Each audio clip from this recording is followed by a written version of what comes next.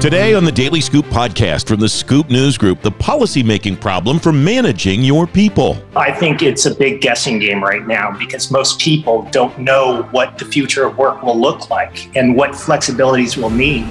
So being a good scientist, I think you need to experiment. You need to have a bevy of options. And a fine line to cross for component chief information officers. I have to make sure that the technology solutions we approach are not only appropriate and useful for BIS, but also in alignment with our key interagency partners within commerce and also outside of commerce. It's Wednesday, January 5th, 2022. Welcome to the Daily Scoop podcast.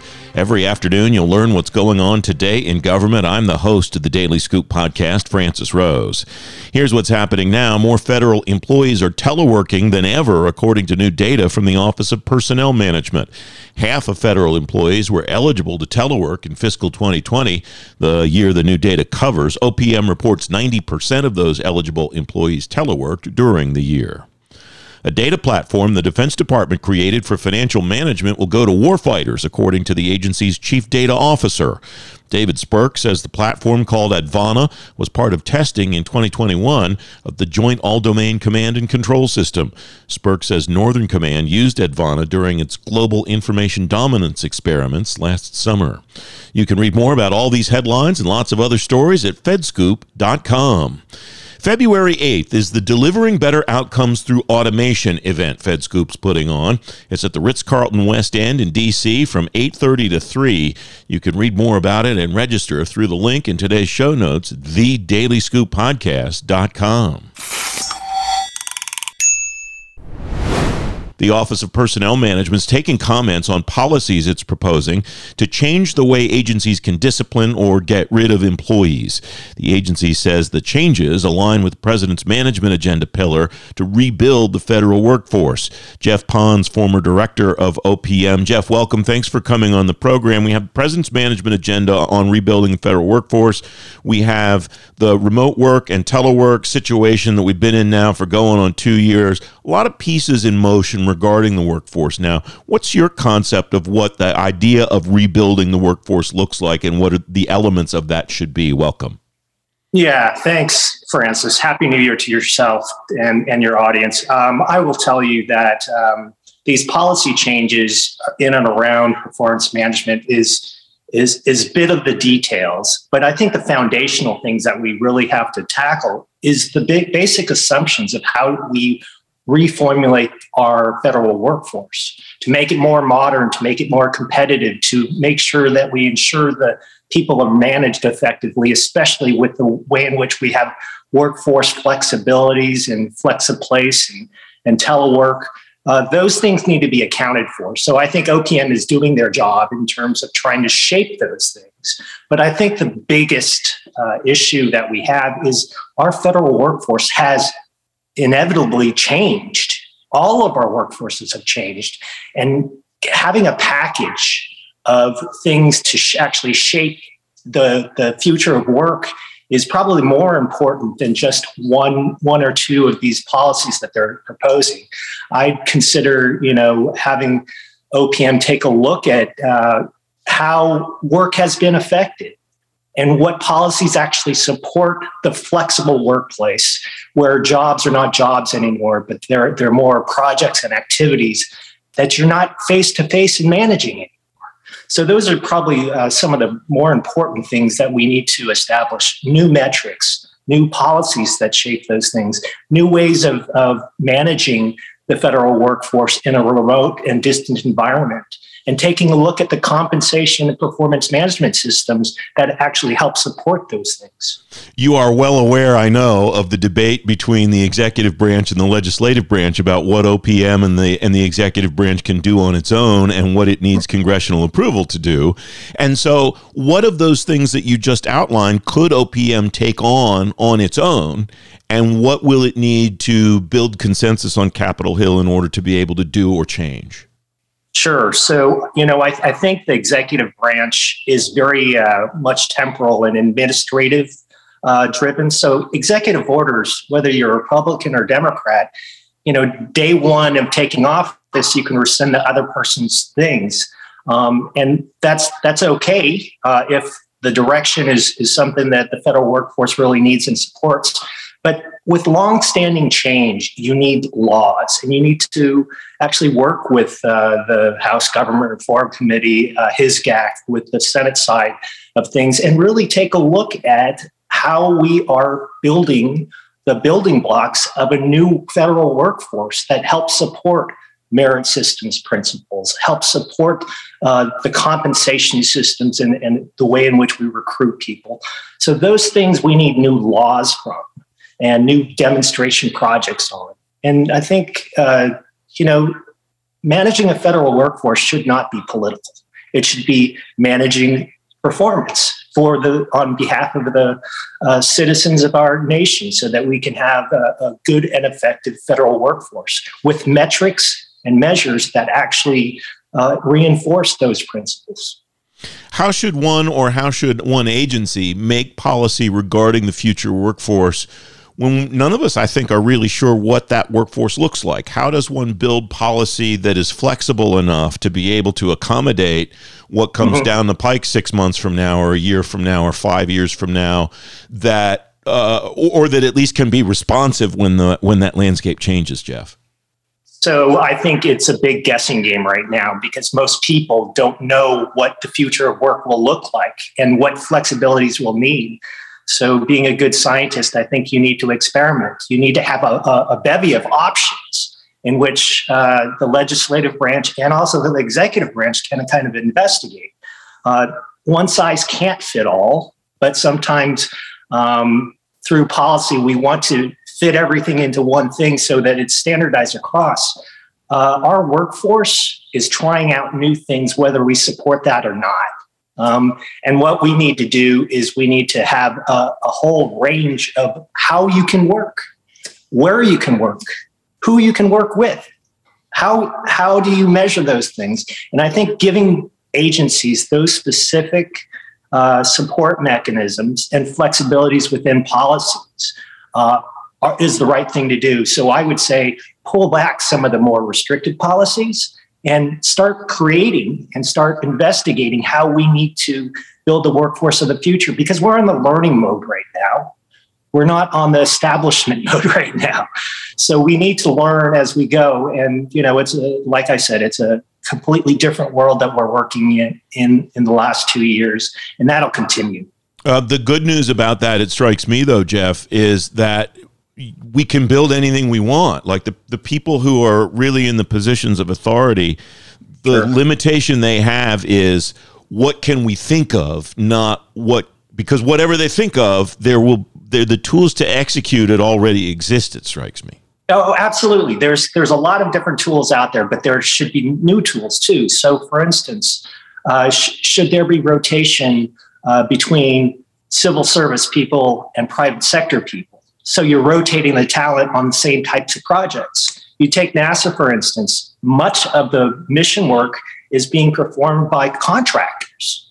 And we oversee the role of the government in overseeing the contracts. But having that technical and managerial experience on both sides of the table actually strengthens the mission delivery of an organization that's currently performing very well. What's the beginning step, or maybe the beginning 2-3 steps to get to the vision that you've outlined, Jeff?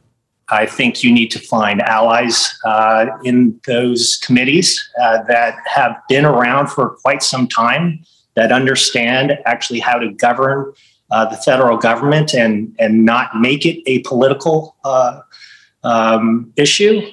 There are a lot of good government people on both sides of the aisle. It's getting them together and kind of dropping the whole, this is the role that we play. Well, we're playing in the same sandbox. So get some of their staff members to really take a look at what can we do together? Because there's a lot more that we could do together versus the one things that we squabble about each administration and then make it political.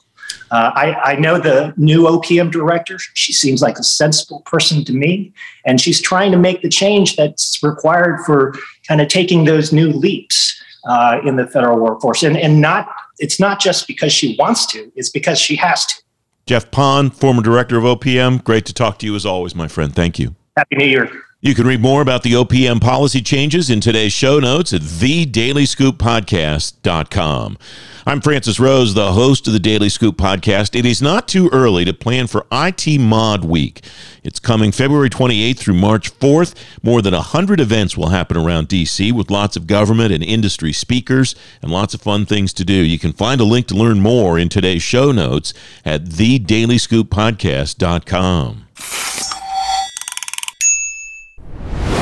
One of the Commerce Department's key components is ditching its legacy IT stack. The Bureau of Industry and Security at Commerce will leave behind its 15 and 20-year-old technology. Nagesh Rao is Chief Information Officer at BIS. Nagesh, welcome. It's great to see you again. What'd you find when you got there, and how are you trying to move BIS out of what it had into where it should be for 2022 and beyond? Welcome. Hey, thank you, Francis, and it's a pleasure to see you again. And I'm a big fan of your podcast, and wonderful to see you continue to crush it as usual, and see our friends continue to thrive in this environment that we have today. It's a great question you've posed to me. So when I arrived as the acting CIO in June 2020, before getting the official appointment in April of this past year, the technology stack dated to the 2004-2008 era of time. There was the staff primarily were using Windows 7 devices. Servers were Gen 3, 4 models. It was the old days. It was almost as if, like, basically when I arrived there, it was like right after BIS had first adopted use of IT, and then that was it. And so I was like, oh my. And I know there have been some previous efforts of the sort to try to get BIS into a modernized stack, but it didn't happen. And fortunately, under the auspicious leadership of my colleague Jeremy Peltier, who's the deputy undersecretary, he recruited me over and said, I need you to help me make the magic happen here. And we did that within a year's time frame. We are now on a more modern day tech stack with use of cloud and SaaS solutions, O365, very simple things, but it just needed to get done. And a lot of it came around change management, culture management, and then having empowered leadership and empowering the staff to move out of our archaic ways and progress forward to a North Star. I've been fortunate enough that Andre Mendez, who's the CIO for all of Commerce, has been very supportive as well.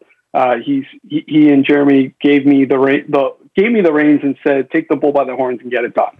And a lot of it just came down to, like, helping train the staff up, making them feel comfortable with the new technology solutions that are out there. There are fantastic solutions all across the board, but we need a simple tech stack that can, one, allow people to do their jobs effectively, work in a maximize telework, mobile kind of connectivity, and just be able to be effective. IT is a tool in the toolbox, and we wanted to set it up in a fashion where people had the tools in the toolkit to do their job effectively.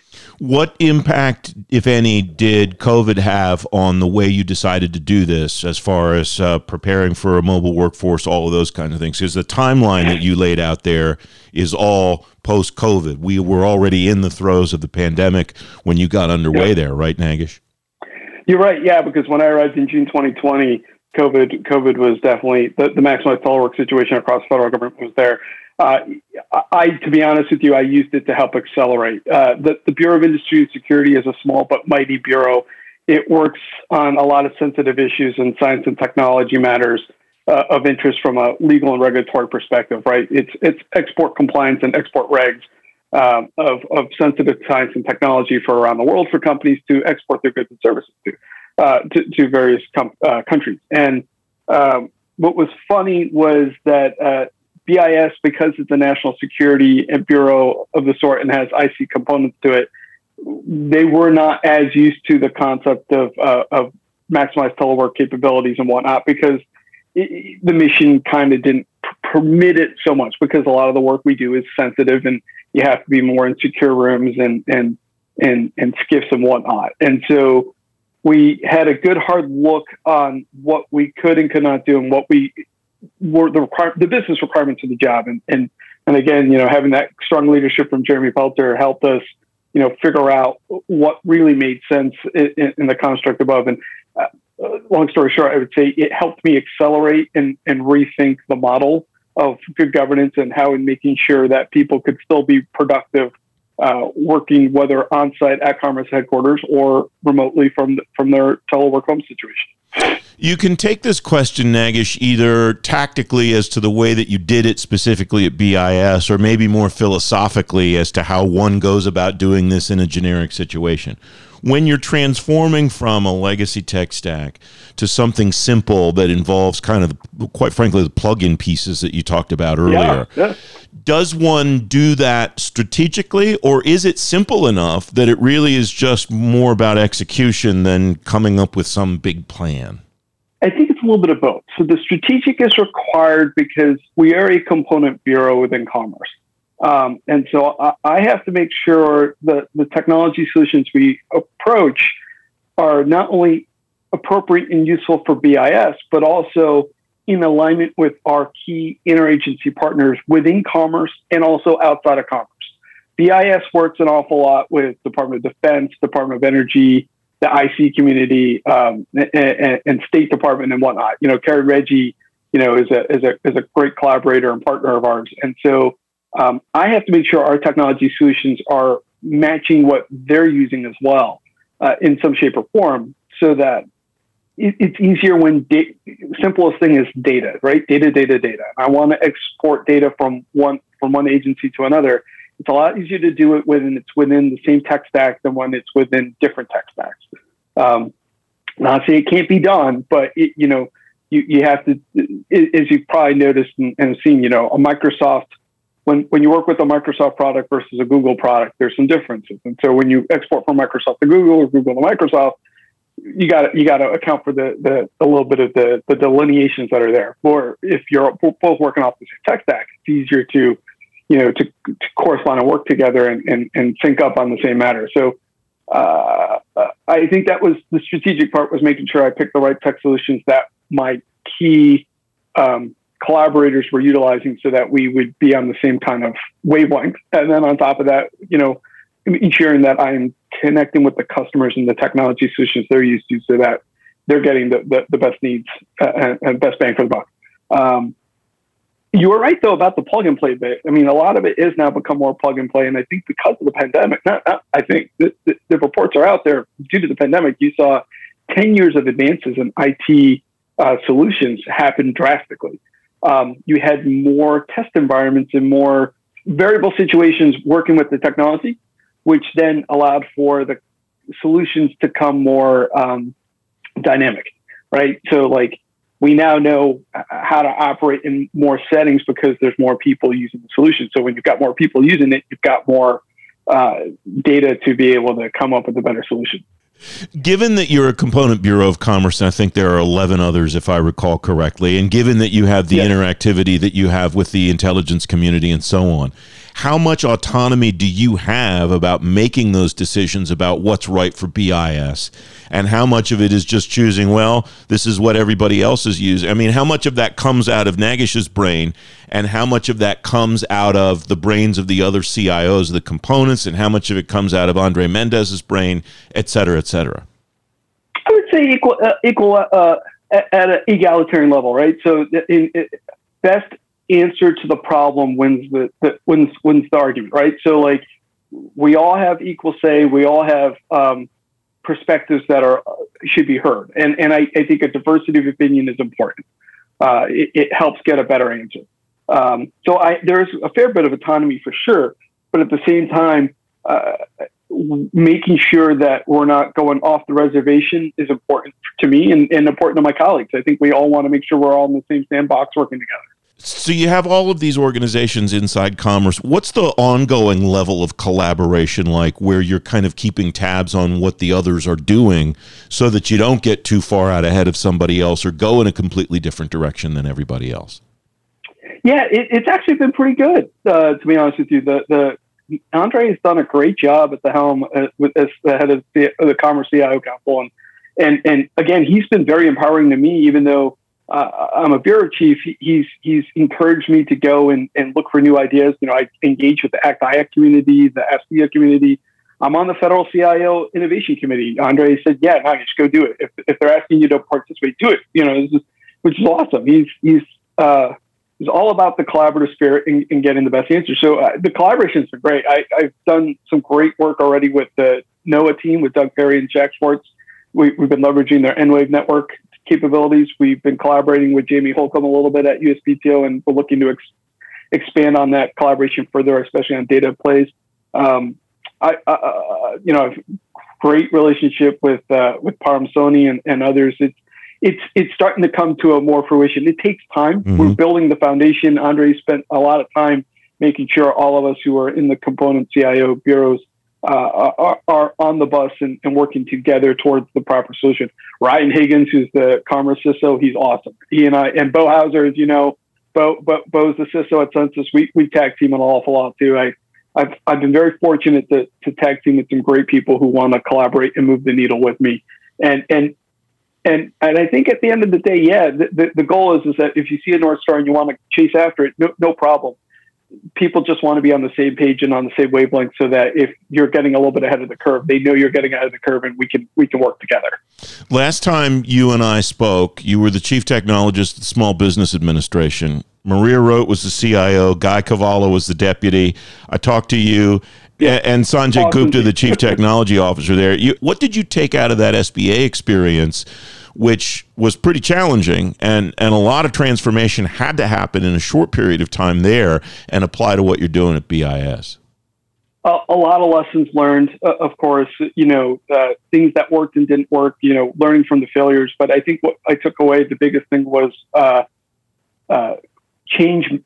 Having the right leadership and the culture change can actually make a big difference. And I saw someone post on LinkedIn, it was like 6-8 months ago, how Maria Rote, and Maria's awesome, right? She's been a great mentor to me, as has Guy. They're both fantastic people. How when she moved on, and then a number of the folks who worked under her started to move on and elevate, folks were like, oh my God, it's just like the network of collaborators has expanded, with Melvin as the deputy CIO at OPM, and Bo, of course, moving on over as CISO at Census. And it was funny. We chuckled at that because we said, all we did was expand the tribe. We expand the tribe. And honestly, I'm glad I had a great experience at SBA overall. I think we made some positive efforts to help the agency fight above its weight class, and clearly it did work. And I commend the leadership there that really gave us the charge and autonomy to do what we had to do there. I think the other thing too is that what I was trying to set up was I wanted the next leaders to come in and take it after. I'm not a fan of being in a position for the long haul, only because there's a groundswell of talent that is ready to rise up, and they should be allowed to rise up. It's important for me to set the tone and set a plan. So once I get things going in the right direction and have hit some certain milestones, I can ease out and let the next wave of leadership take over. That's how I'm not interested in maintaining that role for life. I don't think it's good. I think change has to constantly happen. Evolution needs to always happen. I'm hoping down the road, my next future job, I'll be honest, one of my future career opportunities that I really want is to be like the CIO or CTO of like Domino's Pizza or Lego. I'm a huge Lego nerd. And I'm a huge pizza nerd. So, and I saw the CIO of Domino's Pizza, Kelly Garcia. He's doing some awesome work. If anyone's not followed what he's been doing, Domino's Pizza, I know everyone chuckles and goes, really? And I go, well, one, the pizza is actually pretty darn good now. And two, he's used IT to revolutionize the company. They've got a partnership with Ford to do driverless delivery pizzas. That kind of cool experimentation, that's awesome. And then everyone who's paid attention to Lego, the team there, the tech team there, has really transformed that toy company into being something more than just about toys and Lego sets. And that's the cool stuff. Like for me, that's the fun stuff. So I'm kind of hoping down the road I transform myself out of government and go into like a toy company or a pizza company. It'd be so much fun. Nagesh, I love your passion. Congratulations on landing at BIS. It's great to talk to you and catch up, my friend. Thank you, sir, and wonderful to see you. I have a challenge coin for you. So at some point, I got to get it to you. We got to get together and I'll collect on it. I'm looking forward to it. Thanks. Take care. Thank you. Take care, sir. You can read more about the changes at BIS in today's show notes at thedailyscooppodcast.com. The Daily Scoop Podcast is available on all the podcast platforms. Now, if you've already rated the show on your platform of choice, thanks for doing that. High ratings and good reviews of the show help more people find it. The Daily Scoop Podcast is a production of the Scoop News Group in Washington, D.C. James Mahoney helps me put the show together every day, and the entire Scoop News Group team contributes. Thursday's show debuts tomorrow afternoon. Until then, I'm the host of the Daily Scoop Podcast, Francis Rose. Thanks for listening.